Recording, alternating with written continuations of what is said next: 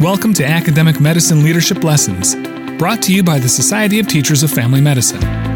On this podcast, we speak with leaders in academic medicine about a variety of leadership topics. And now, your host, Dr. Saria Carter-Sicosio. Well, good afternoon, Dr. Gravel. Thank you so much for joining us today. And we are really excited about this next topic that we will be addressing on our STFM podcast, leading through change. And now of all times is probably one of the most pertinent and timely than we've experienced in our careers in family medicine and what we're experiencing across the country, and in fact, across the globe. So give me just a moment to share some of your expertise with our listeners today, because it's quite significant, your CV here. So Dr. Gravel is professor and chair at the Family and Community Medicine Department at the Medical College of Wisconsin in Milwaukee. He also serves as chair of the Academic Family Medicine Advocacy Committee. He's on the STFM Board of Directors and the ACGME's Review Committee for Family Medicine. And also thank you for your service and commitment to our sister organizations, Dr. Gravel, as a past president of AFMRD for the Family Medicine Education Consortium, and also with the Massachusetts Academy of Family Physicians and the American Board of Family Medicine. You have touched and have led in almost every single family medicine organization we have in our country. So thank you for your service. My pleasure. Thanks for having me. Yeah, so let's jump right in. And considering we are in the midst of the COVID-19 pandemic, a time filled with change and critical for our leadership to be taking us in the right direction, whether it's locally in your community or on the national stage. Can you just share with us what your thoughts are and how your experience as a leader has helped guide you and others through this change we're experiencing? Sure. So again, it's wonderful to be with you. So certainly, if there's any question about the need for being able to manage change, this has been the most incredible demonstration of the importance of this in any of our careers, even those later in career. So I think one of the things I keep thinking about, particularly for our junior faculty, is that, getting through this time and just all the change in such a rapid fire succession that they've had to deal with will really actually set them up really well, I think, for their whole future careers. Not that anybody would ever in a million years ask for this, but I think one of the silver linings of getting through something like this is we are all becoming hopefully better at change management and dealing with change, because it wasn't an option in this case. Oftentimes, when we go through a change, it was something that we chose or something that we decided it would be the best thing to do. Whereas we're in a situation where we didn't have that choice. I think in some respects, frankly, change is easier in a crisis in terms of mobilizing people and getting people thinking collectively, because you don't have another option. And so I oftentimes think it's not necessarily during the crisis that's the hard part. It's just the immediate aftermath. So I think that's something that we all as leaders need to be thinking about, is how are we going to be ready for the next phase, whenever that's going to be. So certainly, just personally, I actually came to Milwaukee at Medical College of Wisconsin only in October. So I'm still a new chair here, and I came from Boston and had been in Boston for 25 years. So me and my family certainly went through a lot of change this fall too, with a new job, a new city, a new type of job. I hadn't been a chair before, but I think a lot of the principles I learned as a residency director and other leadership capacities is definitely helped me a lot, because I think regardless of what rank is in an organization or in a department or at a residency, I think what you learn at each step of the way is going to be helpful for whatever you do, whatever role you take. And I definitely have found that the things that are particularly important in terms of change management never dealt with the pandemic, but the principles are really pretty much the same, and people are people, and how to lead people is going to be more similar than dissimilar, regardless of what the reasons for the change are. So it's been a fascinating time, I think, just to be living in this. And I think I tell spoke to our new interns coming in, they'll certainly be talking about this time 50 years from now. And again, I think it can be an exciting time also in terms of, it's become cliche, frankly, with the Chinese symbol for change is opportunity, but I think it's real. I think that's a real thing. And I think my hope is that those in family medicine, I think, are acutely aware of the problems with the pre-existing healthcare system. And certainly my hope, and I know all of our hopes, is that we'll actually be able to get to a better system that's more equitable for our patients, our communities, having gone through this. So again, I think that could be a silver lining. I also think it won't happen automatically without a lot of advocacy on our part to articulate the needs of change in the healthcare system and in our own institutions. Sure. Thank you. And thank you for sharing your personal story most recently with the change in career and your family changes because of that. So I can only imagine stepping right in the fall and being welcomed to the College of Wisconsin at the same time with COVID-19 approaching. Now, you said some insightful comments that I would like to unpack a little bit. For one, you talk about change management, and I do think that's critical. And as you said yourself, that this is just stage one and people have jumped in to be noble and to come together.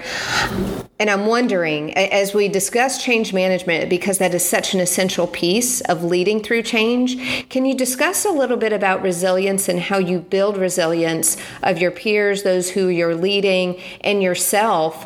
Because we like to call this a second wave or a different phase, but as we're hearing across the country, we're still in the same wave and we just haven't made it past it. So what are you doing to help build your team so that they can manage the change that is approaching and will continue ahead of us?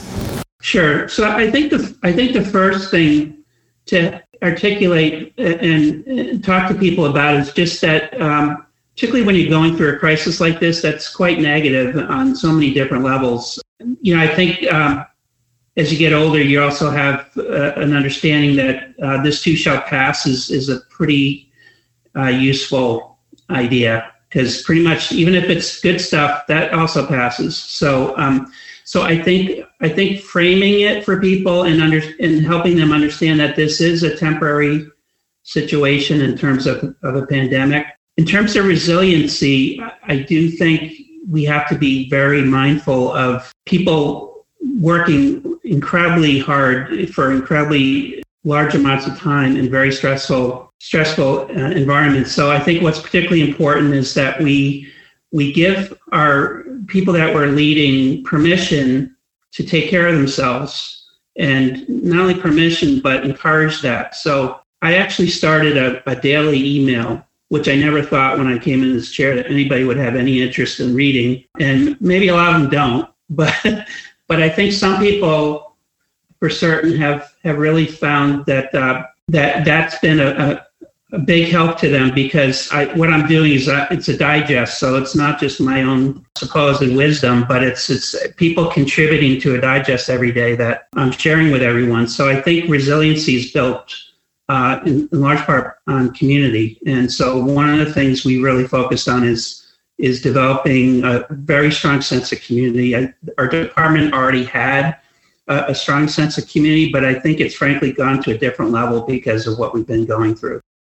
So, Dr. Gravel, let's stay within the stream of COVID-19, as this is one of our greatest challenges and change that we've ever experienced.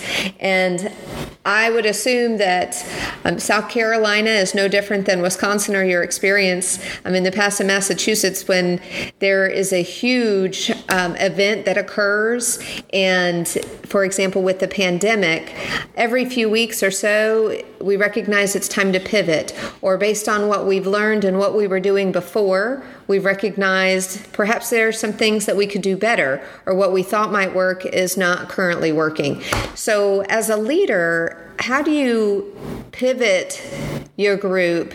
And let's say if a course correction is due, How do you address a course correct? And in the case of where perhaps one of your colleagues or someone that you're attempting to lead struggles getting on board, how do you handle that situation when perhaps you have a resistor or you're just struggling with having everyone rowing in the same direction? Sure. So I think when there's something clear, like a pandemic, it's frankly easier in terms of keeping people on track, because the ability for people to see the need to get through the crisis is more clear to people. I think it's when there's a change initiative that's not as clear, or not clear to everybody that it's necessary. So certainly during the pandemic, there's been a major focus on communication. We've actually instituted a daily email to assist with that. We've actually been meeting a tremendous amount, maybe even more than we typically were doing, in terms of keeping everything on track. So I think regrouping and reorganizing your communication strategy is really important. I think the other major aspect to leadership in this kind of situation, and in any situation, is the ability for the leader to take responsibility for results, and in fact, sometimes even take more than what the leader maybe in a very strict sense should take the blame. But I think because of the power differential, it really is helpful for the leader to assume responsibility for the results, to not blame other people if things aren't going well, and really developing a culture of responsiveness to feedback, understanding that criticism is almost always constructive, or particularly with a culture that can be developed to make it constructive. I think encouraging people, if they do have constructive criticism of the current path, to at least do some thought and give some thought and express maybe not only just that this isn't working, but what they would do to fix it. I think just getting everybody actively thinking about that is really helpful. And then the last thing I would just say is feedback is just crucial. So I think looking back on any change initiative or on any response to the pandemic, looking at whether the problem was a problem with the design of the plan, whether it was execution of the plan, whether circumstances have changed since the plan was originated. And one frame I like to use is kind of the SOAP format that we're familiar with in terms of our patient visits, which is trying to get subjective information, which is really important. Sometimes there's probably an overemphasis on only objective information, but objective information is particularly important because sometimes people have misimpressions or misconceptions, and that that objective criteria can help with facilitating their buy-in. If particularly doctors, I think, appreciate if you can come up with some objective metrics. And then after the subjective and the objective data is acquired, then doing an assessment and then doing a plan, and that plan may be different than what the original plan is. So maybe thinking of it as how we take care of patients, even with chronic diseases, we change the plan even if the disease hasn't changed, based on what's going on with the disease process, the patient's life, or whatever. So looking at both internal and external factors. So I think our training as physicians really, in fact, gives us, particularly family physicians, where a lot of our work is change management of patients and behavior change of patients. I think we're ideal really for thriving in these kind of times and working successfully in navigating and helping to drive change when it's needed. Thank you. Certainly sage words from an experienced leader who has seen so many years and experiences with those who have the capability. And I love when you refer to the humility it takes as a leader, and to be open to feedback yourself, and having that culture of responsiveness to feedback. I think that's a very important message. So, why don't we make our own pivot and switch completely away from COVID-19? Because I am sure you're experiencing, much like I am, that we're all so tired of it. We're tired of COVID-19, and wouldn't it be nice to look to the future and get back to strategic leading and being visionary for our departments and for family medicine overall?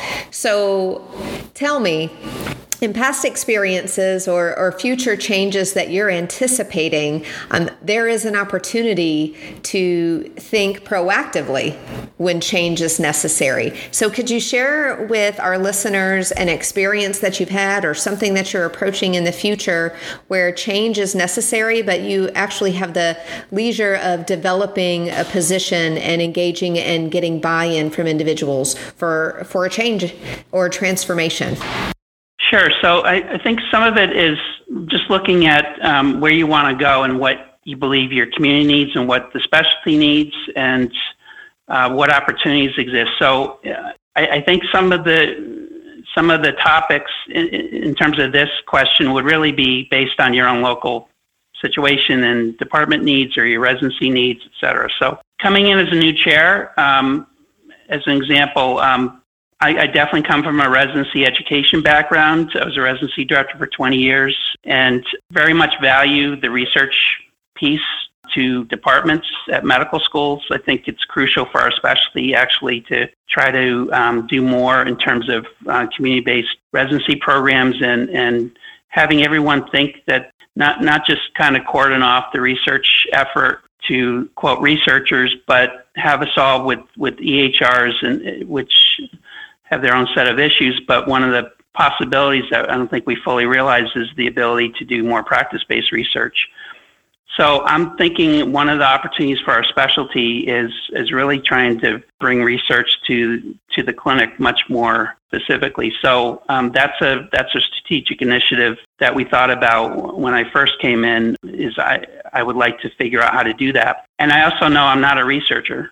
So I appreciate research, but I'm not a researcher. I don't have the skill set to do a great job with this. So that's where the family of family medicine comes in. That's where organizations like STFM come in because the networking that you do, you meet people and I do know some really great researchers, so I'll ask them, what would you do if you're in my position? So I've done that. And so we're actually going to be embarking on an external consultation. So it's not a admission of anything other than recognizing that it's an area for opportunity for our department. So we just spent an hour and a half this morning on that. And that's not, again, my forte as a leader, but my responsibility is to get the right people in the right places and get the expertise that we need to go forward. We have incredible talent in our department, so I want to be able to more fully support their efforts and also try to link up again the educational efforts we're doing with our residency programs and so to speak, marry the researchers and the full-time researchers with our clinical activities. So that to me is an exciting proposition. I think it's an opportunity for family medicine writ large. And so that's an area that whether we have a pandemic or not, we're going to be embarking on. And so what shines through to me, Dr. Gravel, is, again, your humility in these situations.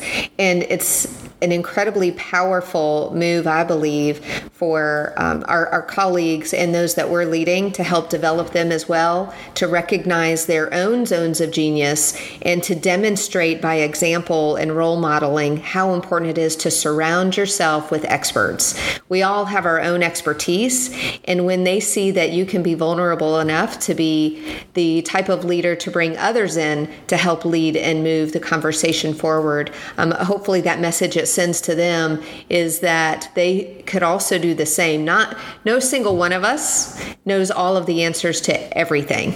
So we're stronger together, and I do believe that was the underlying theme that you were sharing with us just a moment ago. So again, thank you. I think that's a very insightful thought process that you've already walked through, and I can already tell the excitement that's coming for research in Wisconsin. Yeah, thank you. And can I add just one other thing? Besides just specific initiatives like that, the other thing is that's very consistent with that idea is knowing yourself, knowing your strengths, knowing your weaknesses. And it could also just be what you're particularly interested in. We're all interested in different things as leaders. Some tend to be more big picture kind of vision, kind of where you want to go, but you have no idea how you're going to get there. Other people are incredibly detail oriented. They're wonderful with budgets. They're wonderful, and you need to do that to get there. I certainly have been blessed over the years with complementary people in even the day-to-day work that where I can try to leverage my strengths, but they're much better at certain things, even just the typical running of the department, than I have either the capacity for or maybe even the interest for. I do budgets because we have to do budgets. Other people love the problem-solving aspect to budget analysis. So it definitely takes a team to have a successful department. So true on all levels, and thank you for sharing that story with us. So I would ask, any final words of wisdom for our listeners today as we lead through change and these challenging times that we have today, and looking forward to the future for family medicine? Sure. So thanks again for the opportunity. I think really the leader's prime job is to make everyone else better and to support. And I really do believe in servant leadership as a concept. I think that the best organizations have servant leaders. And it all starts, I think, with a sense of enthusiasm and energy and attitude. So you definitely need to bring a lot of technical skills to the table. But I think sometimes people don't have a full appreciation for how their attitude sets the tone for the entire place. And that's true for practicing physicians who sometimes don't understand that, they really do drive the atmosphere, the climate that they're practicing in. And you can definitely get a lot more done if there's a sense of optimism, and there's going to be setbacks. It's the real world, but you'll get there together. And that's really the fun of it. And then the last thing I'll just add is I always use this with patients. I think in this healthcare system that's very difficult in a lot of ways, that there can be a little bit of a feeling of helplessness that kind of starts to set in when we get beat up a little bit by the system. And I always like to frame it for patients that no matter what the situation, if you're not particularly happy with status quo, you really always have four options. And one is to just accept that, and sometimes that's the right way to go. You can try to change it. You can try to reframe it, or sometimes you have to leave it. And all those four options are always available to you. So I think being very thoughtful about, in any particular situation that we're in, thinking about what's the best route of those four empowers us. And I think empowerment really is crucial to both our own careers as well as our organizations. So I really appreciate the opportunity today. Well, again, thank you so much for joining us today, and thank you for your service to the specialty of family medicine and leading us where we need to go. We really appreciate you. Thank you very much.